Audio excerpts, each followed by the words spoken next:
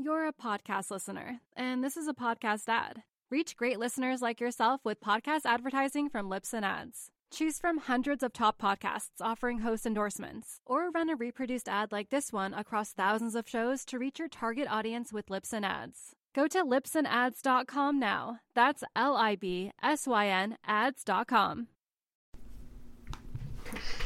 These Postscript shows are supported by Fanatic.com, the fin rental company that ships FCS, Futures, Rainbows fins, all the brands straight to your mailbox. Thrusters, quads, twins, singles, anything you want to try, Fanatic has it, and you can keep them as long as you want. Just send them back in a prepaid envelope that Fanatic provides. All of the shipping is covered in your $10 monthly subscription, and you'll get your first month free by using our promo code PODCAST. But more importantly, you'll support this show, so thank you for that. This is a smoking deal, and it will improve your surf experience and expand your quiver. Fanatic.com, promo code PODCAST. Thanks again. My name is David Scales, and this is my postscript to the 2019 Margaret River Pro.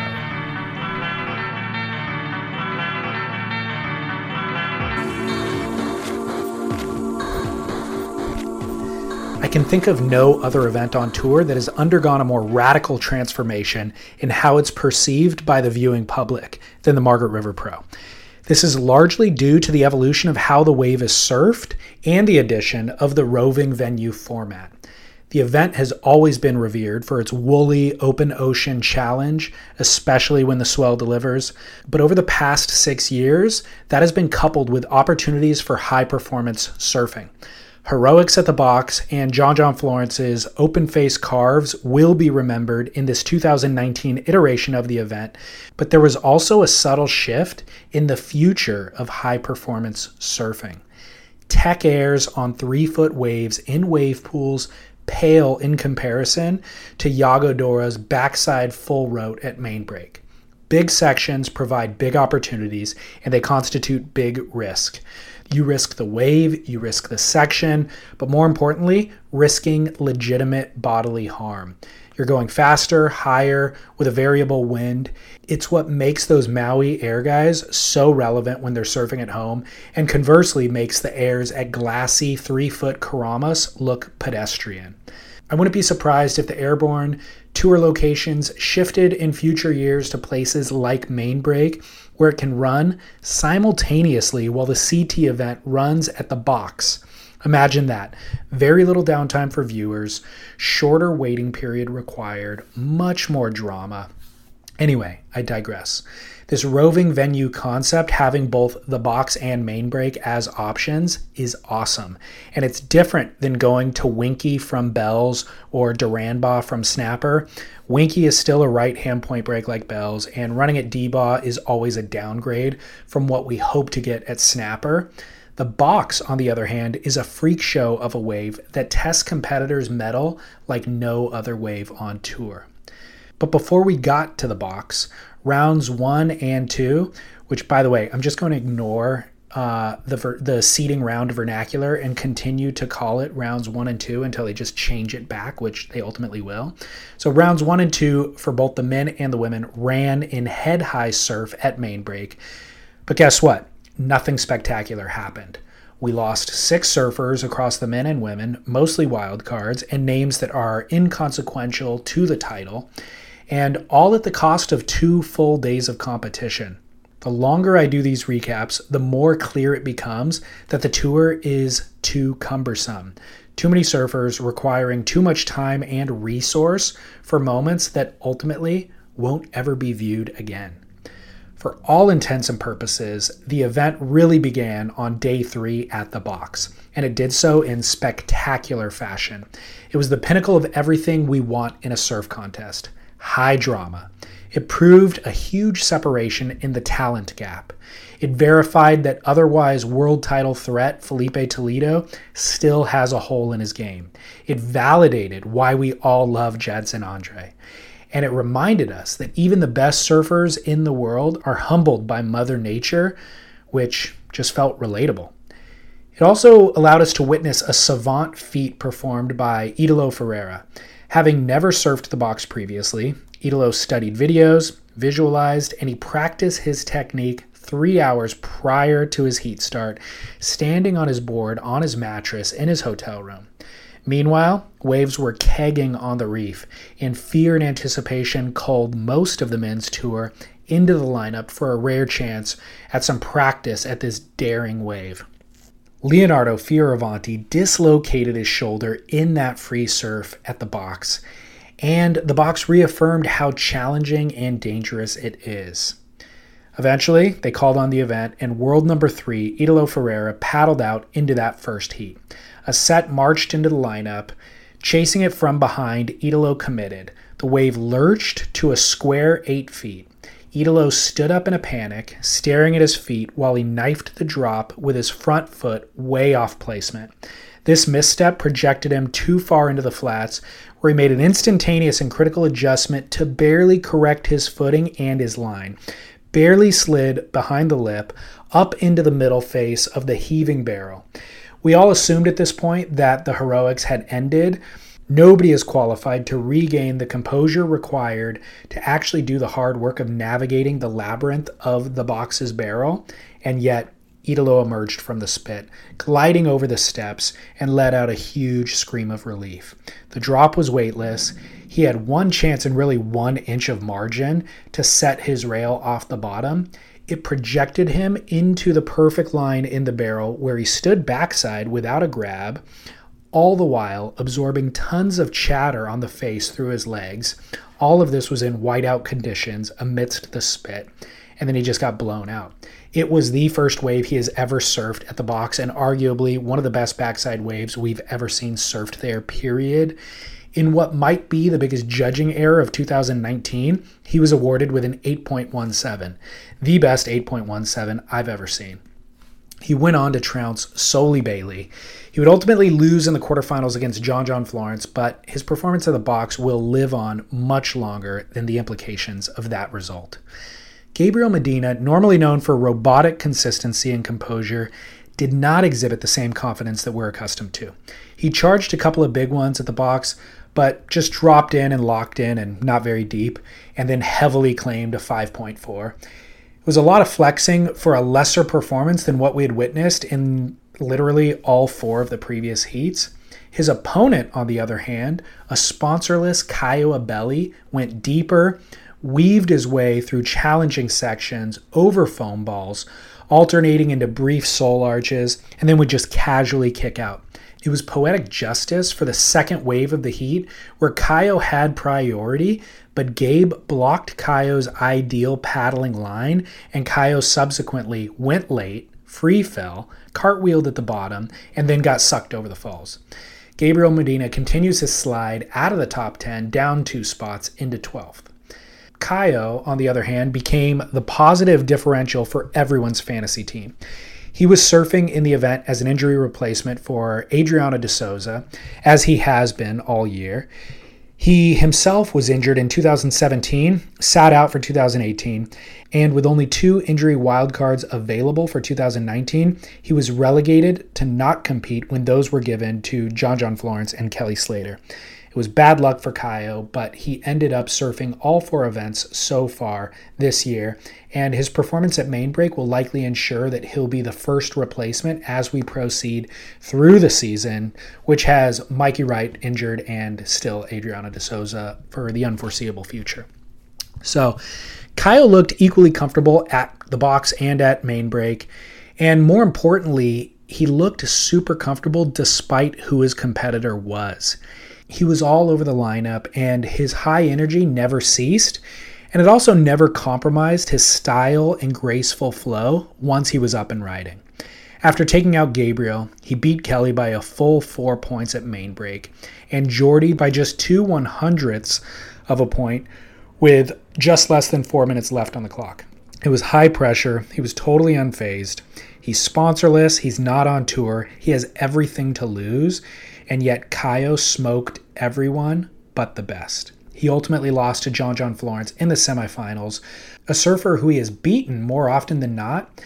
But Caio leaves Australia in 20th position, headed to his home country of Brazil.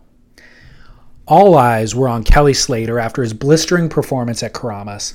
He revisited that form in the elimination round 2 with a pair of 8s at main break, and then expressed a giddy excitement to surf the box, where he was lucky to draw Willian Cardoso. It took them both over 25 minutes to post meaningful scores, which were only meaningful in their heat. They were both low 4s.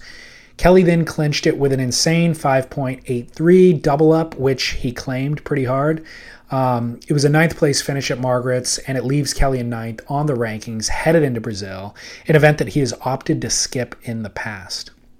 The most thrilling heat of the event was Jack Robinson's Heat 9 of round 3 against 4th place Felipe Toledo. Jack is a local, and he entered this event as a wild card. He's so local, in fact, that he checks the surf each morning with a drone that he launches and operates while still in bed at home. That is not a joke. And Jack's local prowess is well known and completely undisputed. Everyone was expecting to see something special from Jack, and he delivered nearly beyond expectation. As in the days of yore, when Kelly Slater and Tom Curran would enter the lineup and the clouds would part, the sun would come out, a double rainbow would appear on the horizon, and dolphins would begin frolicking, Robinson is similarly attuned to the ocean around Margaret River. The biggest, widest, longest waves of the day came straight to him. The first right at the start of the heat. He surfed it to an 8.5 and then 3 minutes later backed it up with a 7.6. Within 5 minutes, Felipe was comboed. 3 minutes later, an even better wave approached. Felipe Toledo had priority, but he didn't even make an effort for the wave. He paddled straight over it, let Jack spin and go, completely uncontested, and Jack posted a 9.27. With 10 minutes left, he did it again for a 9.3. Strangely, those 4 waves were the only of their kind seen throughout the event. The box obviously is a slab, but Jack's waves peeled down the reef. They looked more like backdoor than they did the box.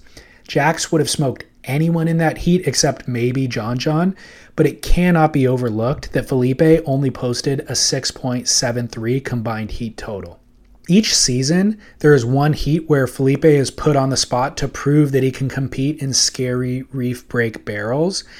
He's improved over the years. I remember a low tide heat at Chopu where he just sat on the shoulder without even paddling for a wave, albeit modestly injured. The following year at Pipe, he got barreled, but again, just taking off on the shoulder. Now he looks comfortable in scary surf, but just comfortable. He's not confident, and he's definitely not a threat to anyone. And the world title is reserved for those who are. Jack Robinson has equal prowess at main break, but unfortunately for us viewers, he also illustrated the difference between a CT surfer and a non-CT surfer. Talent is not the difference.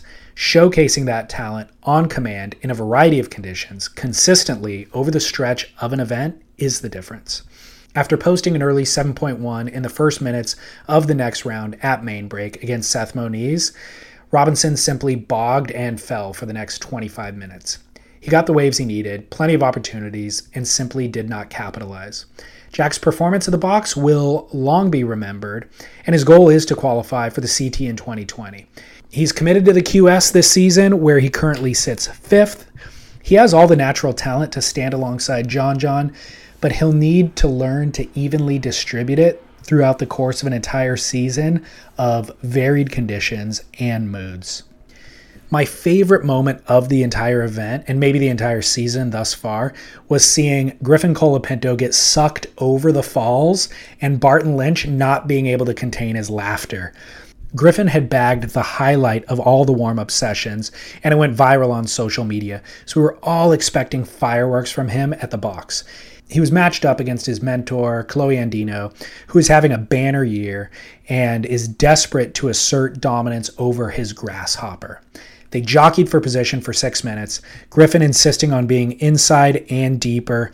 Kaloe pulled back on one, and Griffin took one additional paddle before attempting to pull back by sitting upright on his board and pulling the reins. He went straight over with the lip in the worst way possible on a 6-foot squirrel while sitting on his board. Barton tried so hard to give an earnest recounting while watching the replay, but couldn't stop the intermittent giggles. It was perfect. It was unbridled. It was relatable, so human and so unscripted. It reaffirmed that the ocean humbles us all. We've all had that happen. Certainly not on that big of a wave, on that dangerous of a reef. We've all had it happen, and we know the horror of the feeling. And we also know the pure morbid comedy of seeing it happen to a friend, which Kolohe did. And Griffin actually got sucked over on another wave too, although not while sitting on his board. He eventually found his feet and posted a pair of sixes. The heat ended up being super exciting to watch. There's a real tension between those two competitors, but Kolohe got a sick wave. He surfed it to a 9 to win the heat. Kolohe did make a priority mistake at the 1 minute mark, and Griff got the opportunity at a potential 10-point ride, but couldn't quite navigate the 12 steps in the face of the wave mid-barrel. Kolohe went on to defeat Owen Wright, Seth Moniz, and then Julian Wilson in the semis. Kanoa Igarashi came off a win in Bali and executed the exact same strategy at Margaret, doing a variety of 4 turns on his forehand, aiming for a mid-range 7s, and it continued to work up until he actually fell in his round of 16 heat against Ryan Callanan. Blaming somebody for falling seems like an obvious critique, but it's actually quite unusual for Kanoa. A lot of surfers fall, but they will also make 2 waves of heat, and that can be enough for them to get through it and for us to forget about their falls. Kanoa's got a way tighter game than that. He doesn't waste energy. He's exacting and he's sure-footed. Many surfers have multiple weak points and various wheels can fall off at any time in a heat. Various elements need to align for them to make heats. Kanoa, it's a totally different game. His game's just way tighter. His equipment's always dialed. He picks the right waves. He surfs them to their potential, and he doesn't make priority mistakes. Falling is really his only real concern. Everything was aligned for Kanoa to beat Ryan on the final wave of the heat. He blasted a first turn and then blew tail on the second turn as the wave folded on a weird boil and Kanoa just went down on the landing. He entered this event in second place and he leaves Australia in 4th. That's 3 ninth place finishes and 1 first. The women never got a chance to surf the box. Their entire event ran at main break. Event favorite Courtney Conlog, with a newly stickerless board, never really found the form that she has shown in past years. She's riding a larger board than seemingly everyone else, and it's something that has helped her here in the past and also helped her to that 10-point ride at Bells. This year, however, the waves weren't really that big, and the bigger boards seemed to inhibit her ability to react quickly and to get the same torque that she normally applies. She lost to Tatiana in the quarters. From the beginning of the event, Caroline Marks, Lakey Peterson, and Carissa Moore all looked destined for victory. Caroline faltered to Sally Fitzgibbons in the quarterfinals, and Sally's been a perennial second-place finisher over the years, with the same beautiful fundamentals of all the women who have bested her, but she lacks that extra gear. It's power for Courtney, a seamless grace for Steph, and then progression for Carissa and Lakey. I'm always rooting for Sally because her work ethic is unreal, and she's arguably the finest athlete on tour. But the competition for the title is too fierce to not have a show-stopping point of difference in your surfing. I'm going to suggest that speed could be Sally's ally. Nobody has branded speed on the women's tour. Maybe Silvana is the fastest by default, but she hasn't really branded it in the way that Mick did on the men's side, and Felipe stole the baton from Mick and has made his own. Sally has the physique and the repertoire of maneuvers, connecting it all faster than any of her competitors. It could be her angle to stand apart and access that 5th gear. She too was beat by Tatiana Weston Webb, who, if we're being honest, got a couple of gifts in this event.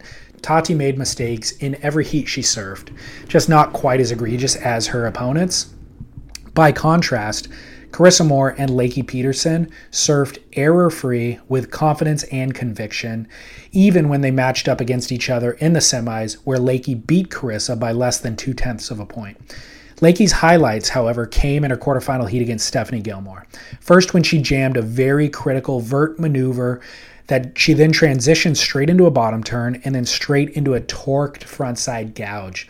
It was a two-turn combo that net her a 9.8. She then backed that up with a 9.03, leaving Steph comboed for the highest heat score of the event. Shirking the concern that she had left it all in that heat, and with the benefit of a day's rest, she delivered a similar combination of turns to another victory against a formidable Carissa Moore in the semis. In the final, Lakey met Tatiana Weston Webb. Tati again had moments, but also foibles, and only posted one meaningful score despite having multiple opportunities. Lakey wasn't required to serve as critically as previous heats. She found softer waves with safe sections, nursed some cutbacks, and completed her rides for a 13.33 heat total. Her first final and win of the season, moving her up 2 spots into 6th place. Stephanie remains in first, and Caroline Marks remains in second as we head to Brazil. The men's final followed and saw Chloe Andino against John Florence. I haven't given John enough talking time yet. Suffice to say, he's won here twice in the past and redefined how this wave can be surfed in his 2017 performance. This year, he delivered on all of our expectations yet again. He did it at the box and at main break. He employed that same forehand rail carve that we saw in 2017 and then again this year at Bells, but in a much tighter turning radius on this year's smaller canvases. He blitzed waves with a speed and venom, thank you Barton Lynch, that his opponents simply cannot achieve. Once he faced the added challenge of Italo, John added a dirtiness to his otherwise comfy and casual approach. It was a classic example of peaking at the right moment and showing a point of difference from his earlier surfing, an added desire, and a level that, simply put, no one else is on at main break. This roving venue format allowed for a wide variety of very good, very difficult conditions, and it ensured that the winner was the most complete surfer on tour. John Florence left no question that he is that person. He sits in first position on the rankings with a 6,000-point lead over Chloe Andino and a 7,000-point lead over Italo Ferrer. The Oi Rio Pro starts on June 20th for both the men and the women, where Stephanie Gilmore and Felipe Toledo are the reigning champs. We'll see you there.